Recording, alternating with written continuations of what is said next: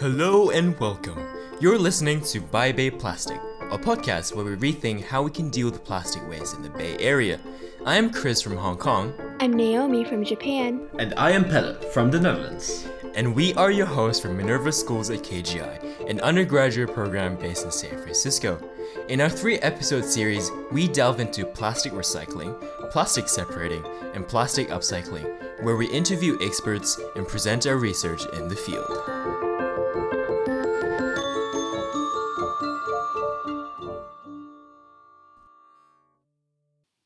Hello, and welcome to the second episode of By Bay Plastics.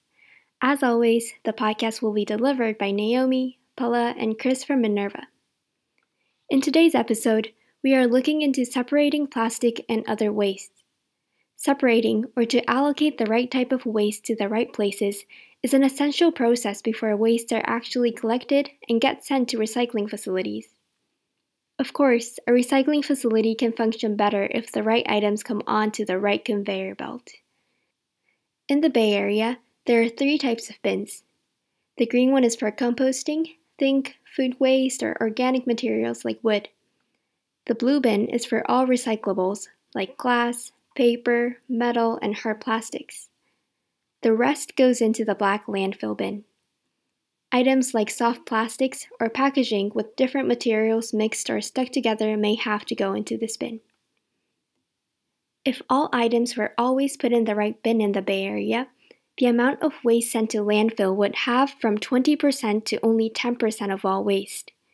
And as a side note, the trash bins in San Francisco actually pushes our back to mitigate the amount that goes into the landfill bin by changing the bin sizes, with 64 gallons for the blue recycling bin, 32 for the composting bin, and 16 for the black landfill bins.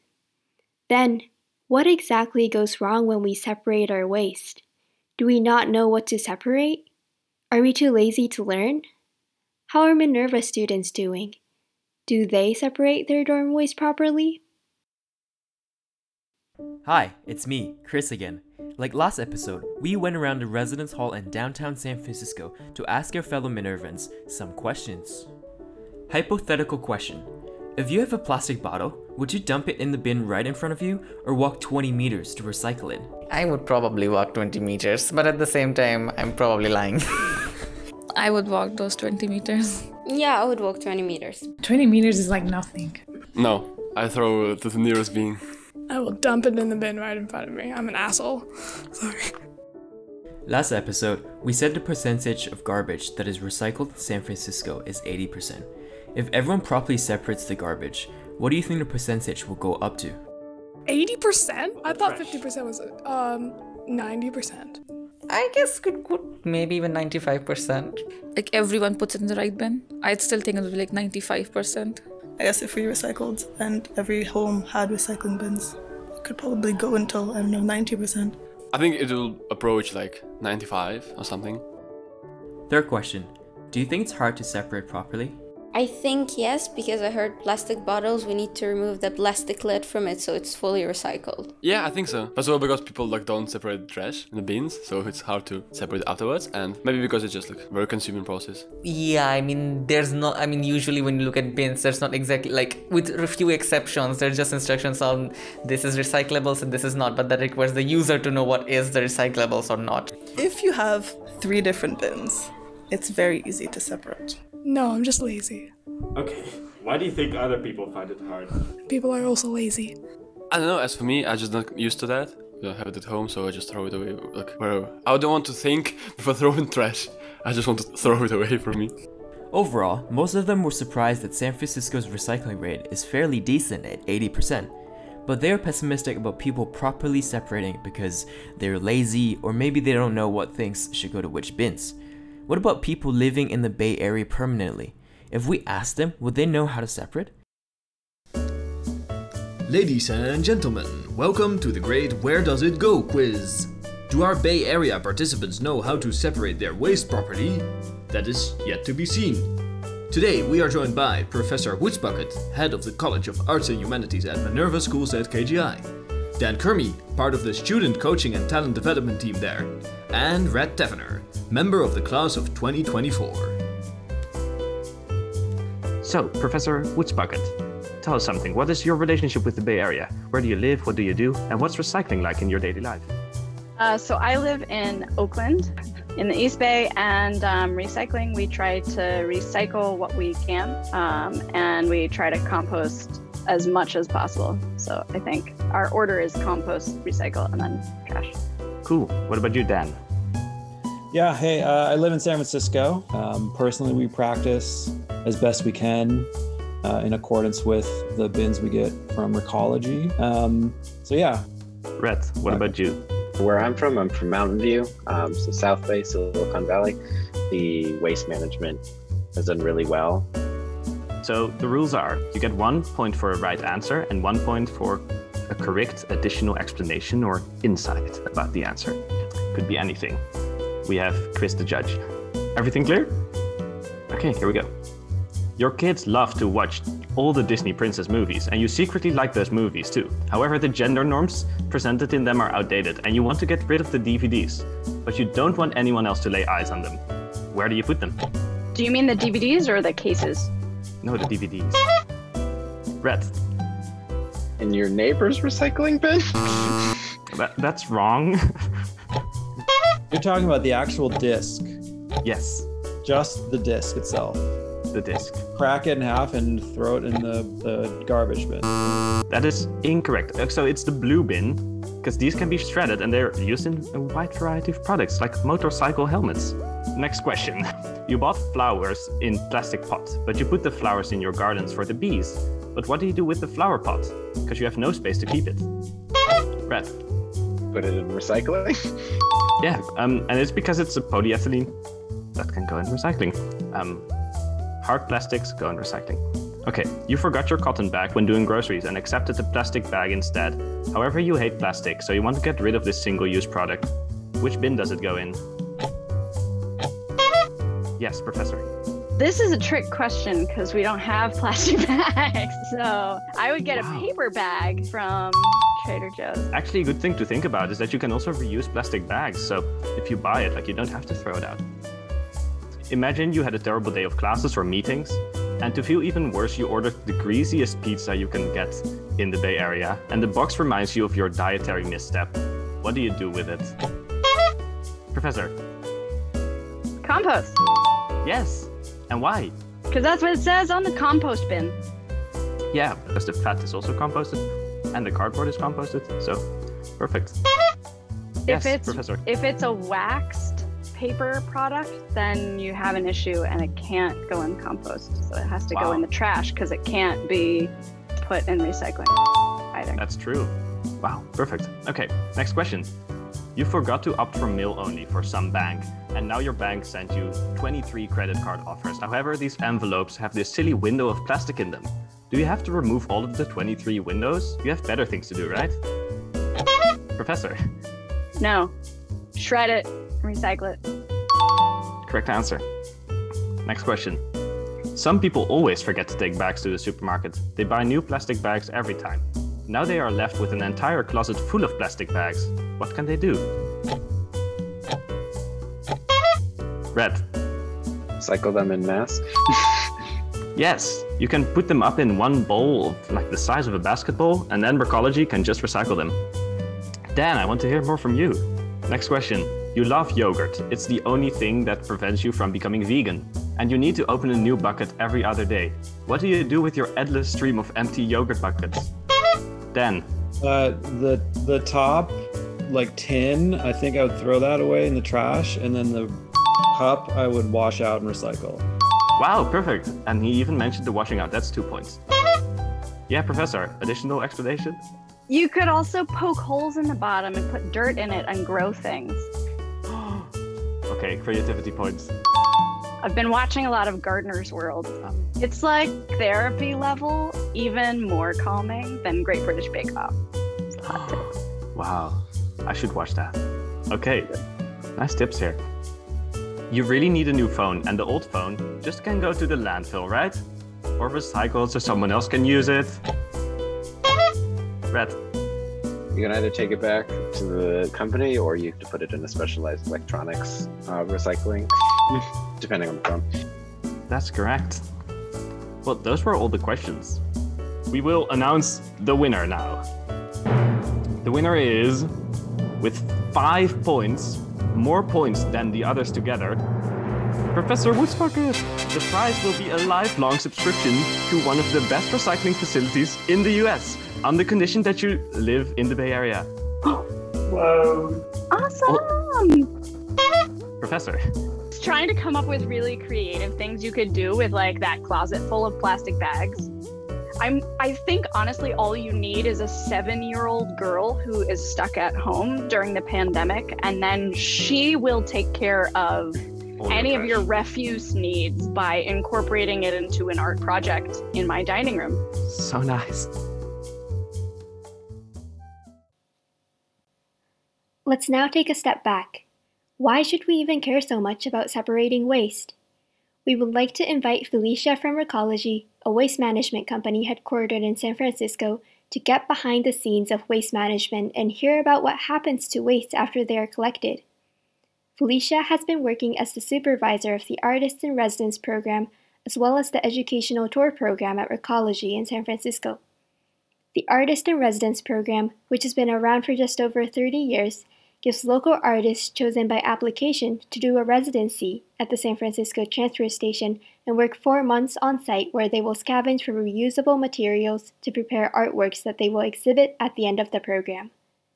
While she gives support to artists on the one side, she also takes initiative in providing study tours and off-site presentations for young school groups, college classes, business groups, government delegation, and anyone interested in learning more about the recycling and composting process. We'll get straight to Felicia explaining to us what Recology is all about. So Recology is the recycling company for the city of San Francisco. So they collect all of the materials from the blue recycling, green compost, and black landfill bins from homes and businesses throughout the entire city of San Francisco. Recology has been around for quite some time. We just celebrated our 100th anniversary last year, actually, which is very exciting. A lot of people think that when they think of a recycling company, they might think that we're actually turning those materials into something new. But really what we're doing is we're just collecting all of that material from around the city. We bring it to our facility in San Francisco and we sort it all out. And then we send all of that material somewhere else to get to its final resting place. So that might be the landfill. We own all of our own compost facilities. So anything from the green compost bin goes to one of our facilities and then is broken down into a really nutrient-rich soil amendment. All of our recyclables, we basically collect, sort, and bale, and then we ship those to various companies, both domestically and internationally, to be made into new materials. So like what happens, for example, to the plastic waste? What kinds of categories are they separated in? Yeah, so plastics are a really interesting material. There are actually hundreds of different types of plastics. They're mostly categorized into one of 7 categories, which is that little number that you often see at the bottom of a plastic container called the resin identification code. In San Francisco, we've tried to make it as easy as possible to know what can and can't go in the blue recycling bin. So we say, don't pay attention to the number or the type of plastic as long as it's a rigid or hard plastic, meaning it holds its shape. If you drop it on the ground, it might bounce a little bit or it'll still hold its shape. Then you can put that in the recycling bin. Any of those soft, flimsy plastics, things like bubble wrap, plastic bags, the air pouches that you get in packaging, that type of stuff would have to go into the landfill bin. And that's just a really low quality plastic and it's very difficult to recycle. You usually can't turn it into the same item again. So we just want those hard, rigid plastics. From those rigid plastics, there's even more of a hierarchy. The number 1s and the number 2s, which are PET and HDPE, those are really the most high quality plastics, the easiest to recycle. They're pretty durable. So when they are recycled, they retain a lot of their same qualities. And so they can actually be made into new products. The other plastics, 3 through 7, are a little bit harder to recycle, but we still do collect those and bale those. And those often will get downcycled, which means that they won't turn into the same material. They might turn into something like plastic lumber or fleece clothing, which of course at the end of its life does end up in a landfill. So, recycling plastic is really great. There are some of those plastics that are better than others, but we do encourage people first and foremost to try and reduce the amount of single-use plastics that they use. So San Francisco is known to be one of the most successful cities in recycling, and I believe Recology plays a big role in this success. What do you think is the key contributing factor? Yeah, that's a great question. I think there's a couple, I would say maybe two main things contribute to the success that we've had. So one is education, and one is the technologies that we have. Recology, we have really invested in our technology and infrastructures so that we can collect and process as many different types of materials as possible. So we have at our recycling facility, for example, we have optical sorters, which use light sensors to identify different materials. We have robots that use AI technology and a global database of imagery so that they can identify, again, very specific materials, different types of plastics.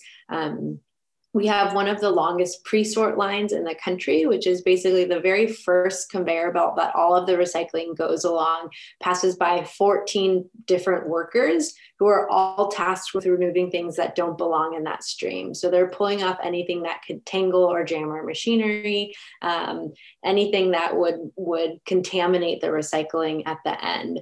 And so getting the recycling really clean is super important in order for it to be turned into a new product. With plastics especially, if they're really dirty with food, for example, they can become very difficult to recycle. So that's where a lot of our education comes in. The city of San Francisco has a team of folks that will actually go out door to door and look at people's bins and knock on doors if they notice the wrong thing in the wrong bin. We have a pretty robust school education program. And so not only are we trying to teach adults, but we're trying to get students when they're really young to build these habits, these proper sorting habits, so that it just becomes second nature to them what goes in what bin. And then throughout all of that, we try and teach people about the importance of reducing and reusing as well, because it's really the first and best thing that we can do to help protect our planet and help protect our communities. I was wondering if there are any obstacles or constraints that are still preventing the college from reaching to, say, like 100% rate of recycling or, optimizing that process. Yeah, definitely. I think one of the big challenges is those soft, flimsy plastics. That material is really hard to collect. It's hard to process.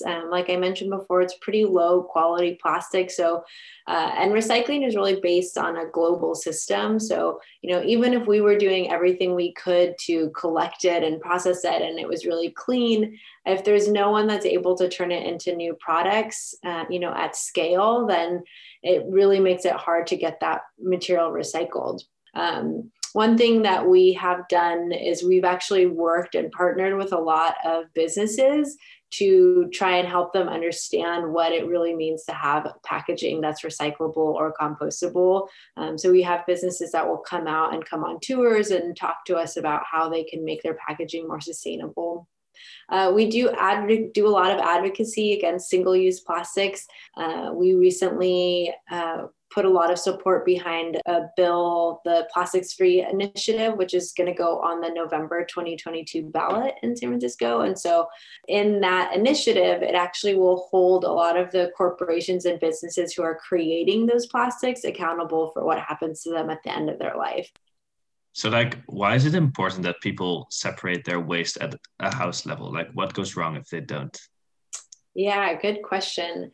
So it is really important to separate materials, at home or at your office or at your school, because once we collect the material from your bin. Maybe just a few things were put in the wrong bin at your house, but then all of your neighbors had just a few things that were in the wrong bin, and that adds up really quickly. So we collect about 700 tons of compostable material every day just from San Francisco, and about 600 tons of recycling. And so it all gets dumped into these big piles, and once it's all together, it then becomes really difficult to remove any contamination. So it really, really helps us out. It makes it much easier, much more efficient when you can sort properly at home. And it also makes it more likely that the compostable material is going to get turned into really healthy compost, and those recyclables are actually going to get turned into something new. Thank you, Felicia, for the interview. It does sound like recycling is a much more complicated process than we thought. That's why it's all the more important for us to separate properly. But even if we do our job, how do we motivate other people to do the same? Extensive research has documented why people exhibit green behavior. What motivates people to do things for the benefit of the environment? This can be buying electric cars, spending more for vegetarian food, or installing solar panels. In this section, I'll be talking about factors that can influence our psychology to recycle. If we understand how psychological motivation arises, we can use this information to intervene effectively, thereby increasing recycling rates. We can largely break it down into 4 levels of analysis: the individual, social, societal, and cultural. To illustrate these factors, let's consider a hypothetical person, Gary. Gary is a junior software engineer at Twitter. He rides his electric scooter to work every day and believes that he can make a difference to save the planet. In this way, he has a strong perceived responsibility for the environment. He believes that through his recycling behavior at home and at the company, he can consistently express his environmentalist identity and values. He also happens to be politically liberal, which fits the demographic categories that correlate with high green behavior. Although he has limited formal education regarding sustainability individually, most of his family and colleagues are knowledgeable about the impact of recycling. So on a social level, the norm to recycle within his family and his social group pushes him to continue doing so. According to literature, social proof is one of the most significant factors that motivates recycling. Hence, combining the individual and social factors form the most immediate influence to an individual's recycling behavior. Zooming out from the individual to the collective, we can also consider the societal and cultural factors. Societal factors refer to the state of recycling of a city or country. This includes citizens' overall awareness, the availability of infrastructure and technology, economic conditions, and how involved the government and non-governmental organizations are in the issue. For Gary, he lives in San Francisco, with robust recycling infrastructure supported by companies like Recology. Most San Franciscans are aware of the environment, and the city government is active in promoting zero waste. As a very developed city, San Francisco offers ideal societal factors for individuals to recycle. Finally, cultural factors refer to the more ambiguous idea of cultural values that likely involve religious values as well. A handy example is Japan, where the dominant social paradigm believes in humans' harmony with nature, rather than dominion over nature. This is supported by religions like Shintoism and Buddhism. Hence, Japan's cultural factor is one reason that is favorable to motivate individuals to recycle. So here, we have broken down the factors into individual, social, societal, and cultural levels, according to the peer-reviewed articles that we have found.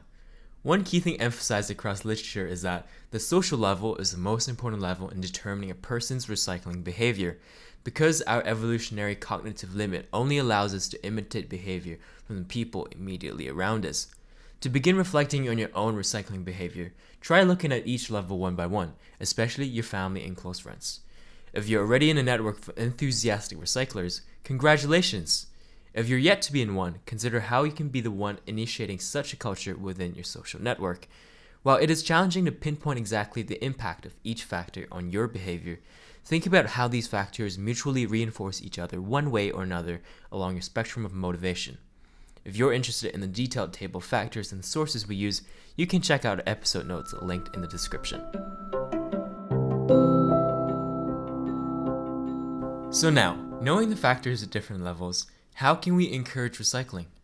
At Harvard University, a group of students part of the School Sustainability Initiative used the design thinking process to ideate on how bins can be designed in order to encourage recycling behavior.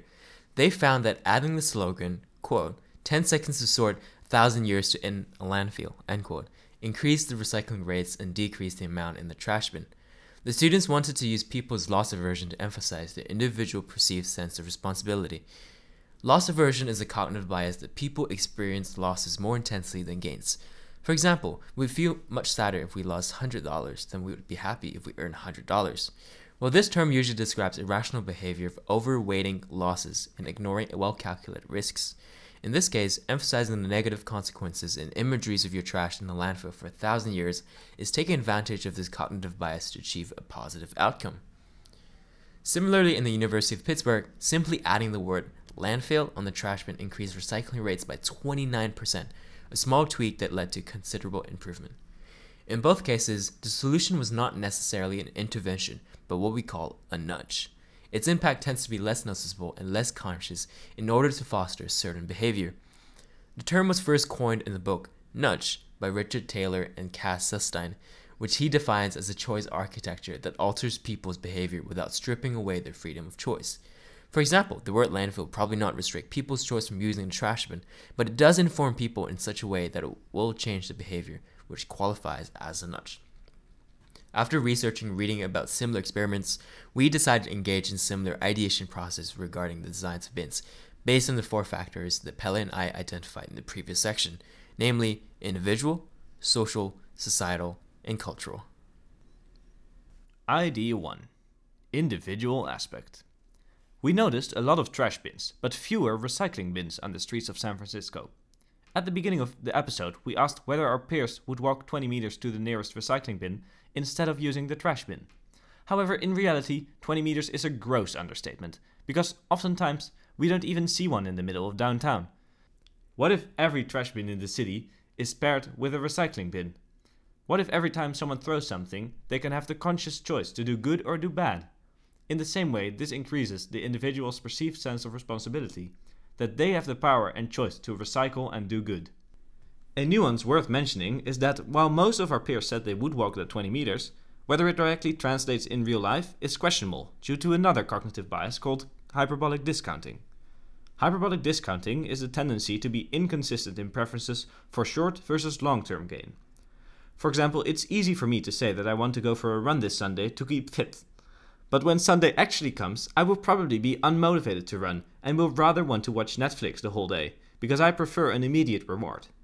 So in our case, the actual number of people who would walk the 20 meters could even be less than we think, which gives us more reason not to believe in the optimistic self-reporting that people give, and avoid hyperbolic discounting in the first place. By matching each trash bin with a recycling bin, people don't even have to make such a decision. Idea 2. Social aspect. What if the bins are transparent? Sometimes when we absentmindedly put a half-drank orange juice bottle in the recycling bin, we might go, oops, for a second, but forget about it because it is in the bin and we cannot see it from the outside. Now, if it's transparent, not only can you see the juice all over the interior, but also the people around you, your friends, your family, and strangers. Everything in the bin is polluted and not recyclable, and everyone knows you're the culprit, squandering all the effort people made before you. This relates back to the idea of social proof, which you might know as the herd effect or pack mentality, the idea that we behave in certain ways not because we rationally made the decision to do so, but because we emotionally want to be part of a social group and conform to a social norm. Personally, I would love to see experiments investigating this effect on recycling rates. Idea 3. Societal aspect. The more involved the local government and non-profit organizations are engaged in an issue, the more it can encourage citizens to be involved too. Compared to many parts of the world, San Francisco and the Bay Area seem to have good governance and NGO engagement in sustainability.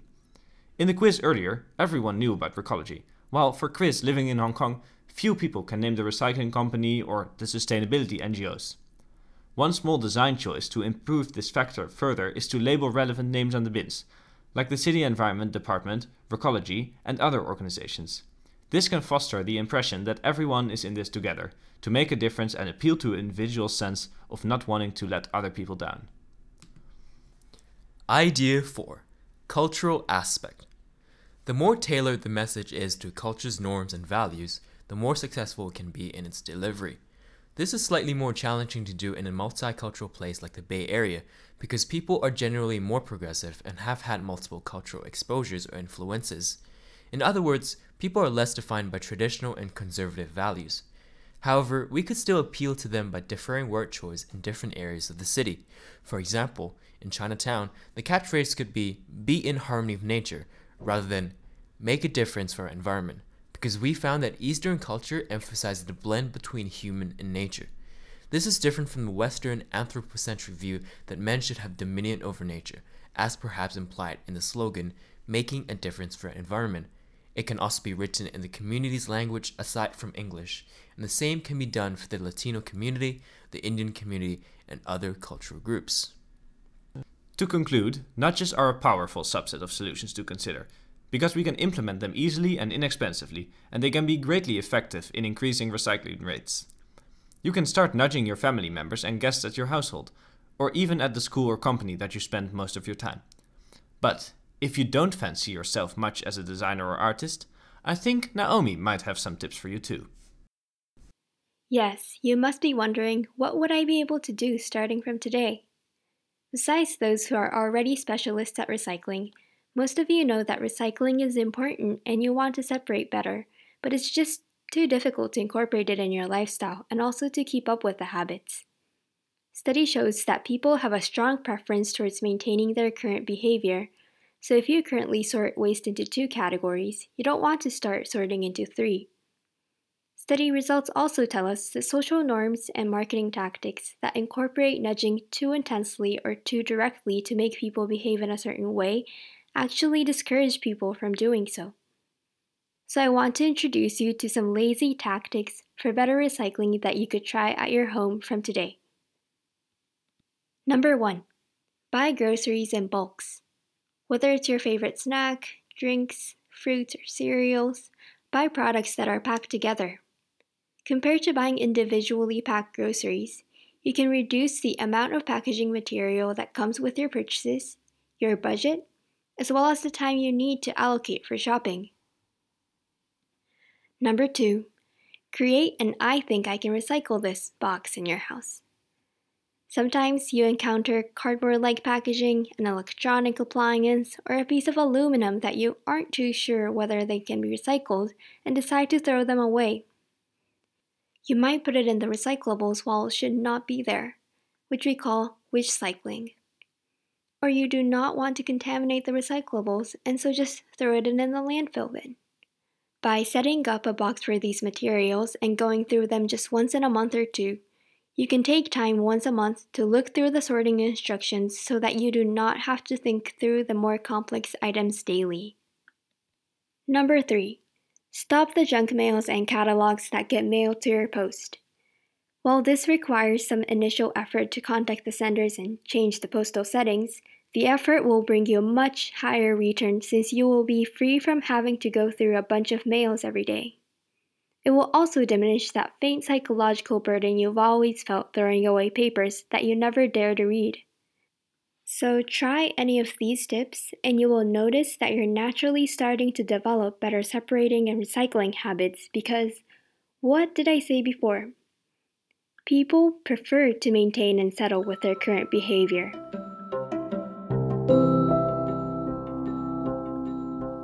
Overwhelmed by how much you can do to contribute to your nearest waste manager? We hope that you have found at least one reason not to 1. Discard your paper cup with the plastic straw still tucked in it, or 2. Throw your dirty plastic tray straight into the recycling bin. We'd actually love to see you become a real-life Gary. But you still may be wondering, would my individual effort be of any help? Would I be able to keep up with my separating habits? How could I get my friends and family to pick up the same habits? Remember, to eradicate recyclables that still inevitably get sent to landfills, collective and persistent effort by individuals is key. Power from bottom up can never be underestimated, both in positive and in negative sense. We have learned from Felicia that wastes that get collected in the neighborhood have to be sent somewhere else to turn them into raw materials and then sent again to be transformed into new products. This means that we have to keep in mind how our slight mistake in separating decisions can lead to major detrimental secondary and tertiary effects in the waste management system. Now you might be starting to imagine, so how do separated wastes actually get turned into something new to be reused? In our next episode, we will move the discussion forward to reusing and upcycling by inviting the Library of Things in the UK and also introducing fun crafts you can do at home with plastics. But until then, bye Bay Plastics. That's it for this episode. Thank you for listening. If you like this podcast, you can leave us a review in the comment section. If you have any questions or thoughts about the episode, you can shoot us an email to the addresses linked in the description. Thank you and bye.